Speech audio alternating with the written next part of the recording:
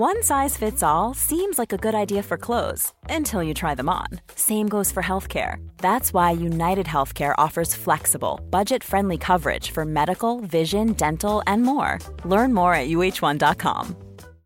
Hey, Dave. Yeah, Randy. Since we founded Bombas, we've always said our socks, underwear, and T-shirts are super soft. Any new ideas? Maybe sublimely soft. Or disgustingly cozy. Wait, what? I got it. Bombas. Absurdly comfortable essentials for yourself and for those facing homelessness. Because one purchased equals one donated. Wow, did we just write an ad?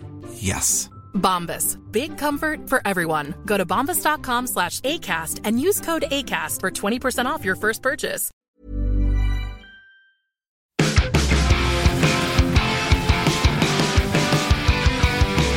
Stevie, get off your phone. We've got a podcast to record. All right, okay, podcasting. This will actually be the introduction for the wind-up. I'm Scott Tilford. That's Stevie Ward. Hello. Hello. You've got various credits to your voice over the years, whether it be the voice of the E4 woman or voices of various video game stars over the years as well. Yeah, I tend to get cast as voice of computer. So I do a lot of, I can't let you do that, Scott. Or, that's kind of weird. Yeah, or for E4 it was...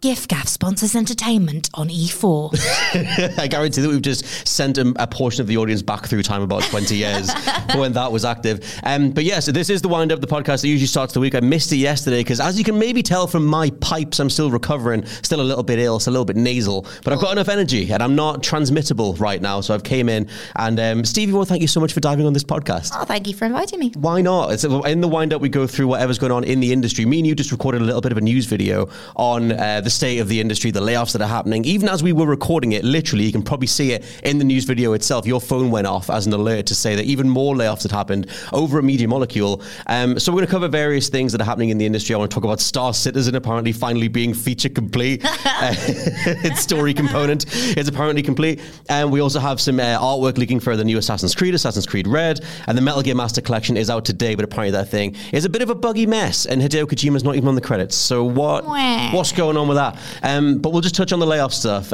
because we did do a whole big video on it. But just what's going on? Why is the industry all over the place? Again, like I think I've mentioned it a couple of times, but this does tend to be seasonal at this time of year that layoffs do happen. A lot of the games that will have shipped over the summer either have or haven't made the amount of bank that they are meant to make, and then a lot of the time studios do see a round of layoffs, especially for like quality assurance teams and people that are really, really, really need to keep their jobs over Christmas. And it absolutely sucks, especially, I mean, obviously no studio is better than another studio, but my gosh, Media Molecule, there's so many talented, wonderful people there, and Dreams was so damn good. We should give a shout out to Dreams. Oh my God. Dreams was the coolest idea that anyone's had for a game in quite some time. I'm led to believe that's what Roblox is in regards to being able to make other games. I don't know. I've not played Roblox, but that's some sort of game makey thing. But I really like that Dreams had a really good way of teaching you the ways of building video games, like giving you a better understanding of the ways that things get rendered, movements, animations, etc.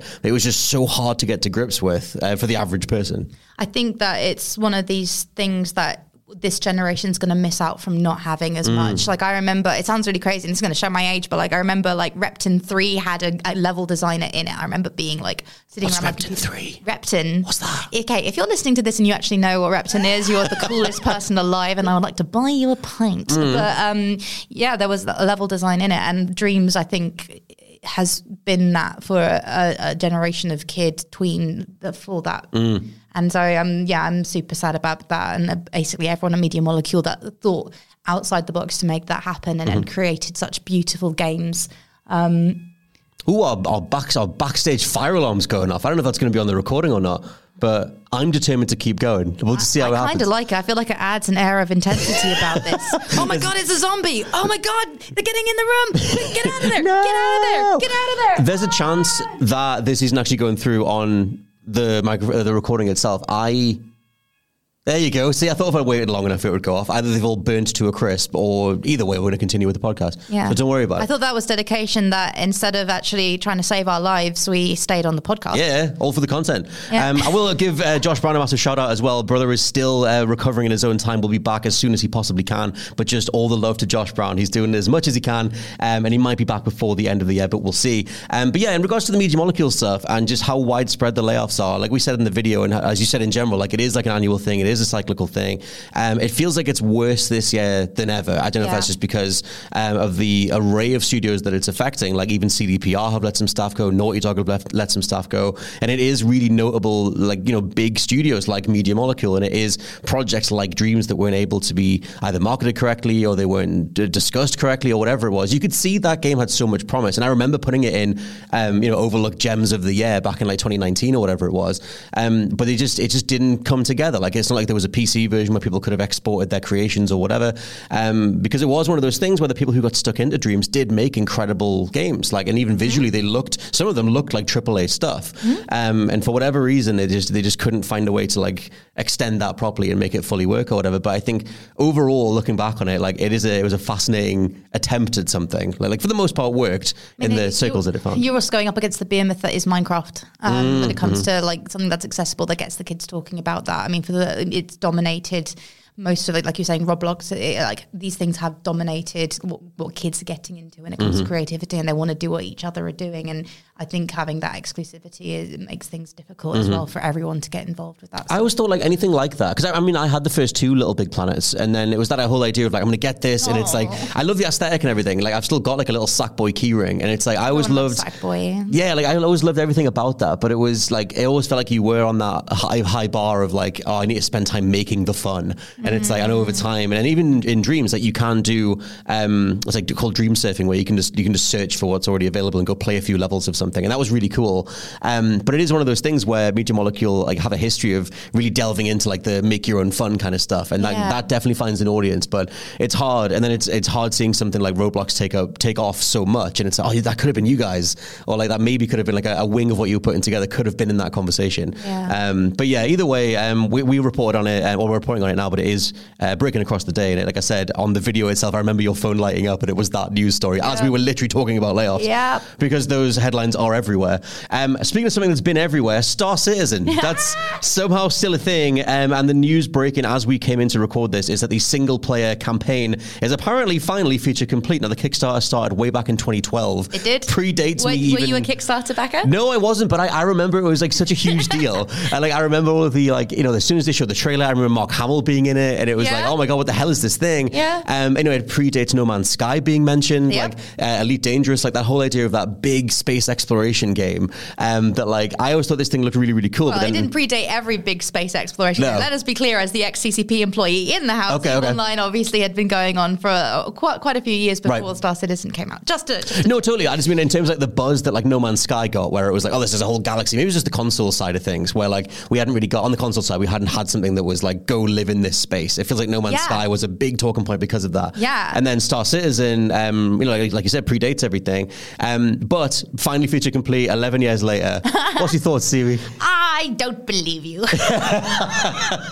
I was excited because like I was like they were like the alpha is done. I was like, it's always been in alpha. Right. Hasn't it always been in alpha? But I'm excited. My main thing that I'm calling is that I think all of the tech NFT bras are gonna head over to Star Citizen now that NFTs are kind of people are beginning to realize it's bad. I thought the whole market crashed for that stuff. It was like, I'm sure the highest value people was like are still pushing. Yeah. But I think what would be cool is that if they all move over to Star Citizen, start buying big ships, start trading ships, like wouldn't that be cool? I want it to work. Yeah, well, no, but I want it to work. They need somewhere to go. I'm a huge fan of the sci-fi universe, especially single shroud sci-fi. Obviously, working on EVE, I have to love that stuff. And honestly, like the Star Citizen community, I have been to meetups for them with special effect and stuff like that, and they are just the loveliest people. The devs are absolutely lovely as well. We should mention, because I don't know if I introduced you on this podcast as industry veteran Stevie Ward, which is your full name at this point, but I did on the news video. But we were writing down all the different things that you've worked on or been part of or whatever, as well as right now PC Gamer Future Game Show. But we wrote down a bunch of stuff. Games Master back on Channel 4, and you had EVE Online, Guitar Hero Live, Jurassic World Aftermath, been part of BAFTA Games, special effect. You're a special effect ambassador. There's a lot of different stuff there. It's worth just throwing that in there as a little introduction. Just Stevie Ward. Yeah, I am. That's me. Doing very well. Oh, thanks. Yeah, I'm just old. Don't worry about it. But the lovely thing about that and working with Special Effect, the charity, is that I got to hang out with a bunch of different communities and going to Star Citizen. It's like I think you get this weird idea in your head about any games community being different to what you're used to, or like the Sea of Thieves people are different to the EVE Online people are different to the, the Star Citizen people. But actually, when you go and you meet them, everyone's just absolutely lovely, creative, and just super passionate about that game and about it coming out and about every iteration of it. And the streamers are lovely. Shout out to Moist Noodle. What an amazing amazing content creator. They're brilliant, and they deserve to have their game, and they deserve to have it come out and have all the success.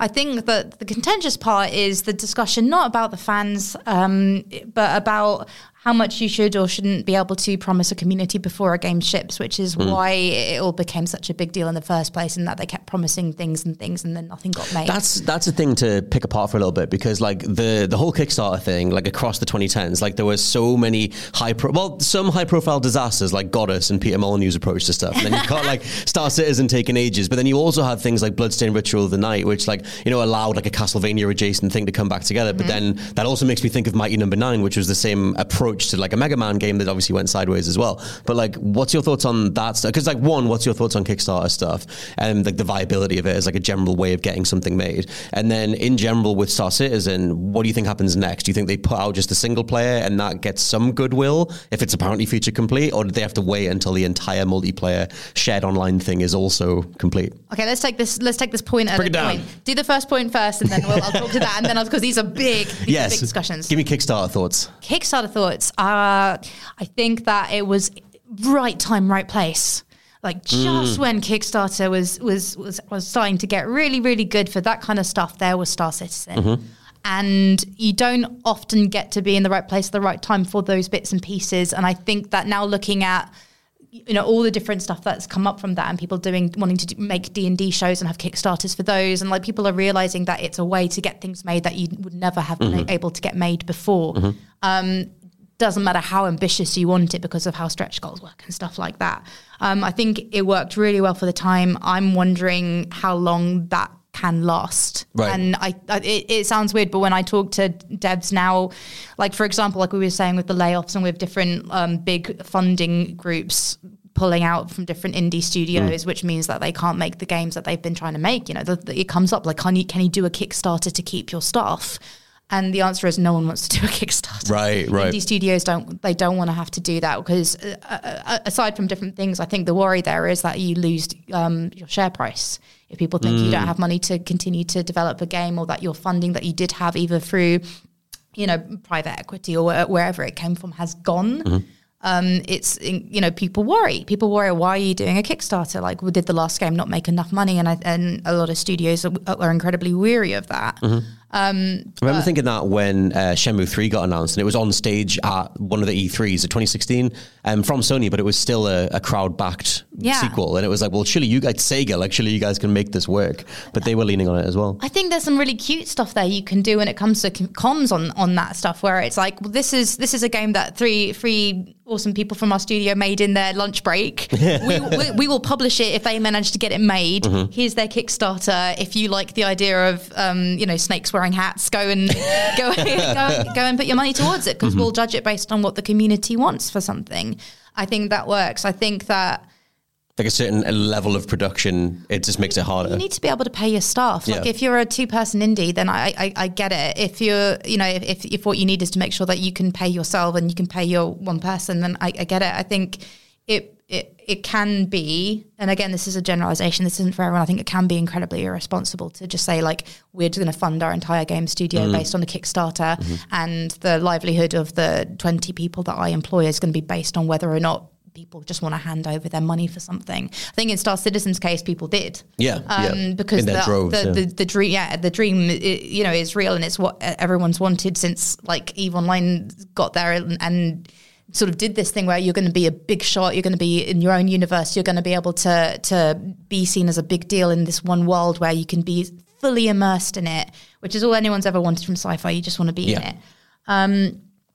But again, as I say, like, I think it can be irresponsible to do that. I just think Star Citizen's been in the complete right place, right time to be able to do that from the ground up and have people that were so passionate and believed so much in it that they are making it become a thing. And I mean, I've seen how it looks. It looks great. Yeah. That's the thing. It's always looked mind blowing. It doesn't look bad. If it would still looked like, well, it's kind of like, it's nuts that like the Kickstarter was set off in 2012. It's like 1.5 console generations ago. Yeah. Like, it's back when we were all playing PS3 and 360. Right, and the tech needs to evolve alongside. Otherwise, you're gonna, it's not gonna look like it needs to look for the current generation. I think that's the problem they've been having across different things.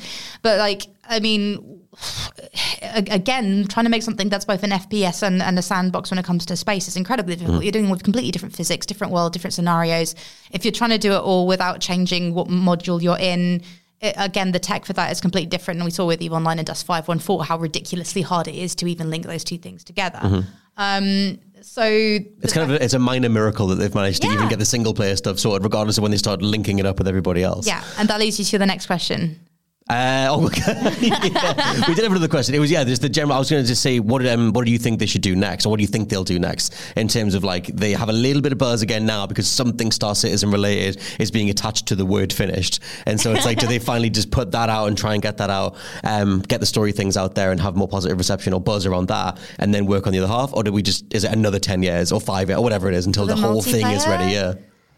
What do you think they'll do? I think that they need to work out they need to work out their pricing and how they're going to do that. It sounds super boring, but at the end of the day, when this thing comes out, if they're going to run it like live service, then they're going to have to work out how they're going to keep making money after that point. It's like a weird, like, mythological release at this point. Like, it's been in it's been in Kickstarter, whatever, like production for so long that it's like, I think it is the longest running Kickstarter, like in gaming anyway. Probably. Like, it feels like it. It definitely has like the general sort of reputation of just being this like big monolithic thing. Yeah. Like, there were so many of them for a time, like Last Guardian, Shenmue 3, Final Fantasy VII Remake. They all came true, and then this was the thing that still just we're waiting to see how the hell it finally emerges. I just hope gamers behave. Like, I just hope, like, no, I really do, because like the thing that would suck more than anything else is that it comes out, people are like, I put all my money into this and it's not what I wanted it to be. But if you've been following it and you've been playing all the different little releases, then you know roughly where it should be. Right. I worry about people who did back it like 10 years ago or whatever, and then have come back to it and I've gone, oh, this isn't what you promised me at all. I want my money back. And then like the massive pains that come with people wanting to do that, and what the community team's going to have to, as a community professional, what the community team there has had to go through and will have to go through. Yeah, navigating that, especially across, like I said, over like a 1 and a bit generations of consoles, the expectations that change over that time. Not to sort of like spotlight the worst takes on the planet, but I did see someone sharing something about the new Spider-Man 2, saying, oh my God, it's not remotely interactive. You can't go and get a slice of pizza from the vendor. You can't walk into this building. It's like, that's kind of missing the point. I think that it is interesting though, in regards to Kickstarter, that idea of the game they're selling you, the like, invest in this thing, this idea that we have, and it's not remotely together yet. And then like, but we're going to get there over time. Then trying to manage that over time must be like a Herculean task. I think depth is different for everybody as well when it comes to the depth of a sandbox. Like, do you want like a million different planets to go to, aka No Man's Sky, or do you want to be able to go to a planet and pick an apple off a tree? Right. Both of these have completely different scopes. One of these is going to really upset an animator. Definitely. one of these completely changes the development pipeline of what you need to do and who you need to hire and what you need to program and for how many different iterations and skyboxes you need to make something happen or make a world happen or make something load. And again, I just think that's something that not a lot of people that haven't. Hey, I'm Ryan Reynolds. Recently, I asked Mint Mobile's legal team if big wireless companies are allowed to raise prices due to inflation. They said yes. And then when I asked if raising prices technically violates those onerous 2-year contracts, they said, what the f*** are you talking about, you insane Hollywood ass f- So to recap, we're cutting the price of Mint Unlimited from $30 a month to just $15 a month. Give it a try at mintmobile.com/switch. $45 up front for 3 months plus taxes and fees. Promo rate for new customers for limited time. Unlimited more than 40 gigabytes per month. Slows full terms at mintmobile.com.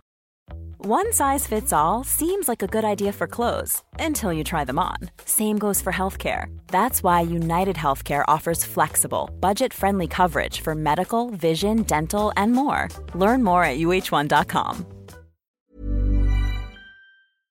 This podcast is brought to you by Indeed. If you need to hire, you need Indeed. Indeed is your matching and hiring platform with over 350 million global monthly visitors, according to Indeed data, and a matching engine that helps you find quality candidates fast. And Indeed doesn't just help you hire faster. 93% of employers agree Indeed delivers the highest quality matches compared to other job sites, according to a recent Indeed survey. One of the things I love about Indeed is that it just makes hiring all in one place so easy because you just get unparalleled access to job seekers. Plus, listeners of this show will get a $75 sponsored job credit to get your jobs more visibility at Indeed.com/WCG. Just go to Indeed.com/WCG right now and support our show by saying you heard about Indeed on this podcast. Indeed.com/WCG. Terms and conditions apply. Need to hire? You need Indeed.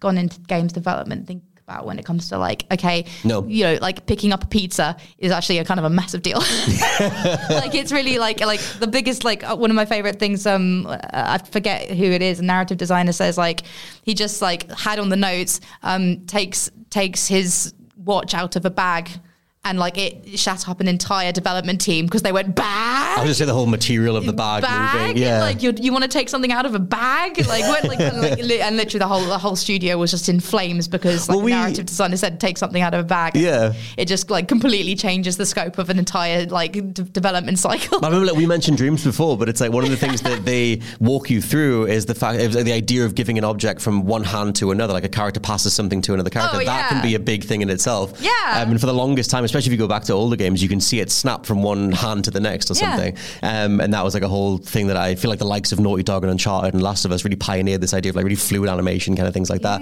And motion capture helped too. But yeah, even the smallest things can, like you said, the average person maybe doesn't realize how much of a big deal. And I don't know that either. But I think that's all part of that conversation on what experience did you sell, and then what do people invest in, and how much did they invest, and how long it goes on for. Feature creep. So you know, if it's lots of, you're going to be able to do this, you're going to be able to have 8 different leather jackets at one time, and you're gonna, you know, all of this stuff. Like it sounds just like a fun thing to have, or like if we get 8 million, you're going to be able to have a cat or whatever it is. Like, but the result of that is again like how many features you're going to have to say yes or no to during a cycle, and what things actually ship with. Again, are going to have to be completely different to what actually gets made. I think it must be hard as well if you're on the campaign side of things, where it's like, well, we want to grant this dream a sense of life or whatever, and it's well, people are up for this idea, so we might as well say yes to all these different things and then see how out of control it gets. That's more of the Peter Molyneux approach, or it seemed to be the approach for Goddess, and then things get sliced down over time. Yeah. And I remember at CCP, one of our our little mottos was "say no to features," right? Because we literally had it on T-shirts, right? Because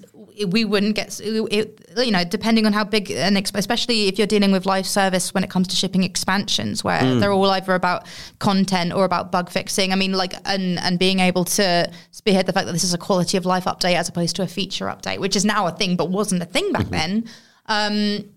Being able to say no to how many different features you put in a thing is pretty much what keeps studios afloat when it comes to multiple patches, and being able to iterate on content and make that content good if the last patch was broken or if something needs balancing, or especially in space games where so much of it involves ship balancing and weapons balancing. That's, I mean, if your game is basically about ship balancing and warfare and being able to fight with your ships, ship balancing becomes a huge part of what you need to do, and a huge part of what people will get upset about, because that's how they lose their items, and that eventually becomes what they care about the most. Because if you've put, and in this case, if you've spent like $100 on a ship and you lose it, Yeah. And that was because something was balanced weird on the other ship, or you feel like a game designer balanced that other ship weird, so you've lost your stuff at the end of the day. You are going to feel a lot more passionate about that than if it was just something you had for free. Oh, yeah. I remember when, and we'll move on from this like as an overall point, because this is worth doing a whole podcast on, like the realities of game design and things like that. And we can always do some Q&As from the community and people who are listening as well, because I think everyone has questions about the realities of how games come together, and we can at least talk like around some of the areas that those things involve. But yeah, that whole idea of how complex a game is. I remember when Fallout 76, actually I think it was back when Fallout 4 was coming out, and Dave Lang from Iron Galaxy was talking on Giant Bomb on their podcast and just talking about how every game has a matrix of all these different parts that all interact with each other. And a Bethesda game's matrix is exponentially more complex than like a 2D platformer or something. And he's like, one of those little nodes on that, let's say call it a matrix, changes, but everything has to interact with everything else. And it's like trying to get all of that to knit together. It's like, it's a small miracle that Bethesda's games work at all, let alone like the reputation that they have kind of thing. Like that's a good producer as well. Yeah. And it's like, yeah, exactly. And it's like trying to like, get those things over the finish line and then polish a bit more later. But yeah, we'll do more on this stuff going forward, because I think the whole thing is like fascinating anyway. One news item though is Assassin's Creed. Insider Gaming reporting that the first details on Assassin's Creed Red, the first game set in feudal Japan, the artwork for that game has leaked alongside some character details. 2 playable characters. One is a female shinobi, the other is a male African samurai, apparently based on a real life samurai called Yasuke. Insider Gaming also note that Assassin's Creed Red will still focus on stealth, which is interesting because Assassin's Creed Mirage was kind of like a return to how AC1 was. Like, I really like Mirage, but it literally is 2007's Assassin's Creed with some of the things they learned from the games in the early 2010s. But yeah, Insider Gaming say that you'll be able to extinguish torches, stick to the shadows, conceal bodies. It seems like a general stealth focus. So that's interesting, as like Assassin's Creed over the years, they sort of had the big Witcher trilogy of Origins, Odyssey, and Valhalla. What a time to I know, I'm weird with it, where I'm just like, I love the original Assassin's Creeds like so much, and like I like that grounded feel, and I really like Mirage for it as well. But it was always that thing of the reality of Mirage being based off a DLC, that like, is this just a one-off, or does this actually re-steer the ship? Is this what we end up going with? What do you think about all that stuff? I think if it ain't broke, don't fix it. I think there's certain things people do want from an Assassin's Creed game, and rewriting it isn't necessarily the greatest thing to do. It sounds weird, but I trust. There's a lot of things I don't trust about that studio, but that's for a different podcast. the being able to make a good Assassin's Creed game, I trust that they do that well, and they know why people want to play, and they know what makes that fun. Yeah, and we all know what physics in that game is fun, and why we enjoy playing it, and what the gameplay loops are in that game that make it feel rewarding and cool. And the fact that they are so good at world building and creating these incredible scenes to make this stuff happen around. And I think that I trust them to do what they need to do. I think that if they want to experiment with different bits and gameplay, if they want to stick to the way things were, I'm not fussed. I think that it's going to be amazing regardless, and they create beautiful stories. That's kind of my thing, is the historical accuracy side of it. Like, I'd vaguely heard of Yasuke, but I don't know anything about like his story or whatever, so I'm curious about that. And then the general gameplay side of things, I want that return to stealth. I feel like the stealth genre is so barely populated right now, like across the last few years, like a dedicated stealth game. You got Assassin's Creed Mirage, and I forget the name of the Xbox games where you play as the girl and her brother. I'm completely like Plague Tale. Both of those are like dedicated stealth games where you're creating distractions and taking people out and things like that. And it's like, they're just so rare. Like, apparently we're getting a Splinter Cell remake, and that might kick off other stuff. But it feels like stealth games in general are just, stealth is mostly just go hide in the tall grass. That tends to just be what stealth is these days. And I'm up for a bit of a revival of the stealth genre. I've seen what we can do with it anyway. Experimenting with that genre could be really interesting. I mean, wouldn't it be cool if like stealth games become like the new battle royale, and it becomes like the thing that everybody wants to do? I think if streamers, again, we're living in an age of streaming, right? In this, the age of the streaming influencer. The age of the streamer. And we know that horror games work really well with this stuff. Like, if you look at the Dead by Daylight community and how much, hiding from things and running things around, how fun that is to watch. I think that's a thing that when the first Assassin's Creed, I keep saying Assassin's Creed, but I'm so used to saying it now. I'm sorry, guys. That's fine. I think that, when the first lot came out, what is it like to watch wasn't really something that got brought into question. But no, true. Perhaps with new stealth, it's going to become more of a thing. And I think that if they, Anubi will, because they're great with influencers and with community. Like, I think if they work with community members to really show how playing stealth can be super rewarding and fun to watch, I think that can be really interesting, because I think a lot of the time for stealth, it's very much in your own brain, and you're thinking about, I need to do this, I need to do this. It's not necessarily the most bombastic thing to watch. but it could be. And that's a really good, I never even thought of it from that point of view. Like, yeah, the idea of trying to, because it is a very intense genre, like you should be behind enemy lines trying to figure out a different path through this series of enemies or something. That's theatrical. Like the whole tension of that is really interesting, as opposed to we're just going to go in and shoot. We're just going to go and shoot. Hi-yo, please sub, subscribe. Yeah, shout out to whoever, toast. Yeah. You know, like it's a very different thing to be like, okay, we're going to go around here, we're going to go around and do this. You know, like I think there's something interesting in that and something theatrical in that that I don't think gets touched on a lot. But I think I think streamers have to clock onto that and to make that fun. And I think it's interesting now when new gameplay mechanics get brought in to work out what actually works when it comes to marketing things to communities versus, because I mean, the Assassin's Creed fans are going to play it regardless. How do you innovate to bring in a new audience, or how do you innovate to make that audience want to stick with something because you're showing them something or making them feel something they haven't felt before? Yeah, plus like this is the most fan requested location ever. Like everyone always wanted them to do like a shinobi based Assassin's Creed, something set in feudal Japan. I remember way back in, was it 2012 or 2011 for Black Flag? And one of the pieces of artwork that's behind the woman that's at the desk in Abstergo has one of the shards that comes off the artwork shows like what looks like a feudal Japanese temple. I remember back then being like, oh my God, are they going to do this next? So we've been waiting a long time. So like, yeah, I mean, it's one of those things where Assassin's Creed for me, like having grown up and played all of them, like I'm always curious what they do next. I've managed to play every single one of them. So even though I've had a weird back and forth kind of love of them, there are a set of core mechanics there that I really always just want them to keep refining. As like a Splinter Cell Metal Gear stealth kid, I kind of want them to do more of that stuff. Metal Gear stealth kid. So we'll see. Speaking of Metal Gear, yeah, the Master Collection's out today. This is just something I was going to just quickly touch on in terms of a general conversation on the way you want game studios to bring back the classics. Do we want them to do the Resident Evil 2s, do the Final Fantasy 7s, remake it entirely, or try and port stuff and just make that game available? Is that enough? Because the Master Collection is a really interesting approach to this, where they've just ported the old games. In some cases, they're worse. Apparently, it's very, very buggy, and a lot of the game's subtitles are off. Like some of them are spelt wrong, and there's some stuff with the original Metal Gear Solid. When you play the new version, apparently it takes about 10-15 seconds to pause and unpause. Little things like that apparently will get patched.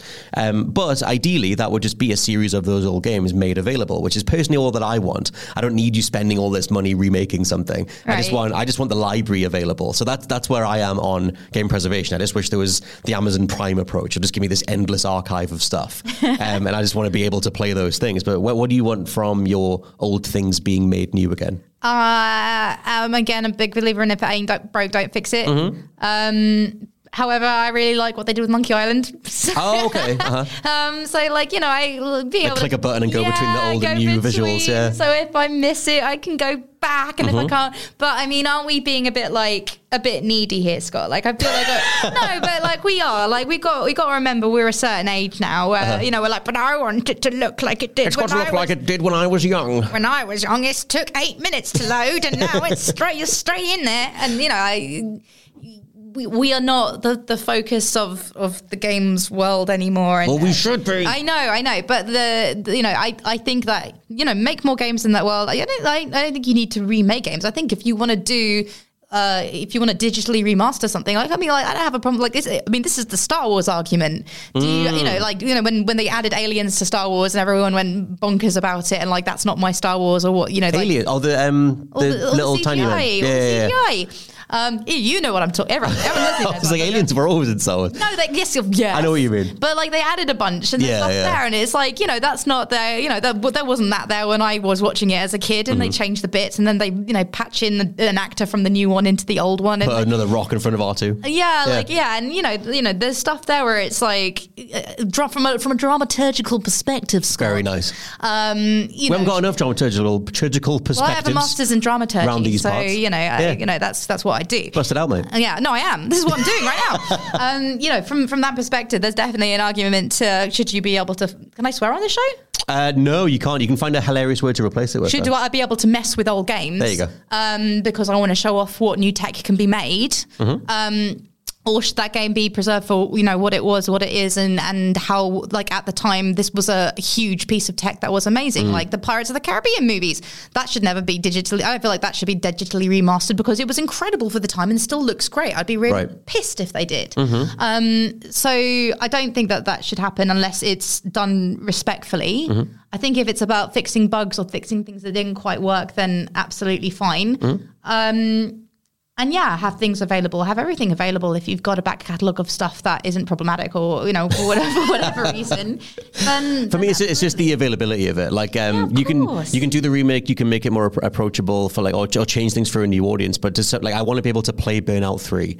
Like, I want to be able to go, Def Jam 5 New York. Why is that not available on like some sort of archival service? And I think that's always something where the industry seems like it would rather remake it and charge you more for the remake. Or in the case of the Masters collection for Metal Gear, it's still £50 for the original, versions of those games, and they're just ported across. In some cases, they run a bit worse, so they have more issues with the some of the bugs and stuff. I think ports are underestimated when it comes to how valuable that can be. There is a bunch of games on PlayStation that I wish would come over to PC.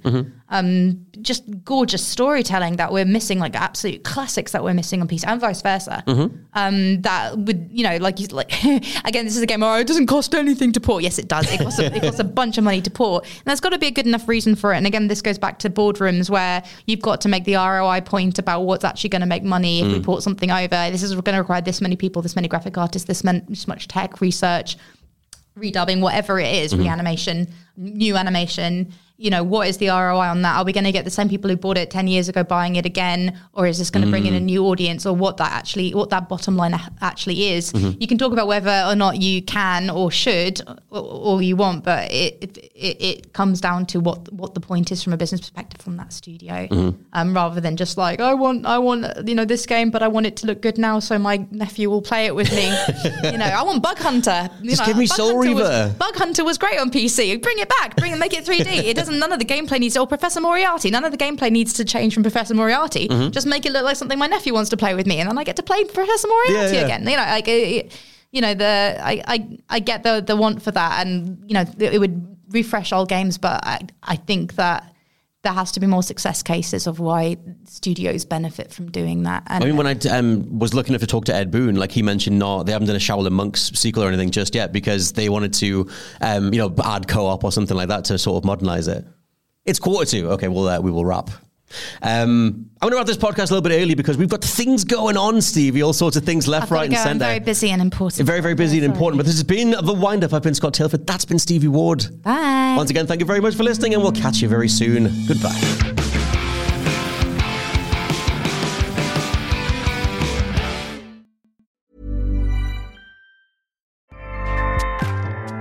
Acast powers the world's best podcasts. Here's a show that we recommend. The Real Housewives is a guilty pleasure for most, but if you're looking to not feel guilty about that pleasure, tune in to Everything Iconic with me, Danny Pellegrino, where I break down all the messy moments and behind-the-scenes antics of Bravo's popular franchise. And on Everything Iconic, I also interview celebrity guests like Kelly Ripa, Keke Palmer, Drew Barrymore, Cameron Diaz, and more about their guilty pleasures, their past work, and so much more. So if you're pop culture obsessed and find yourself watching way too much reality TV like me, tune into Everything Iconic with Danny Pellegrino, wherever you listen to podcasts. Acast helps creators launch, grow, and monetize their podcasts everywhere. Acast.com.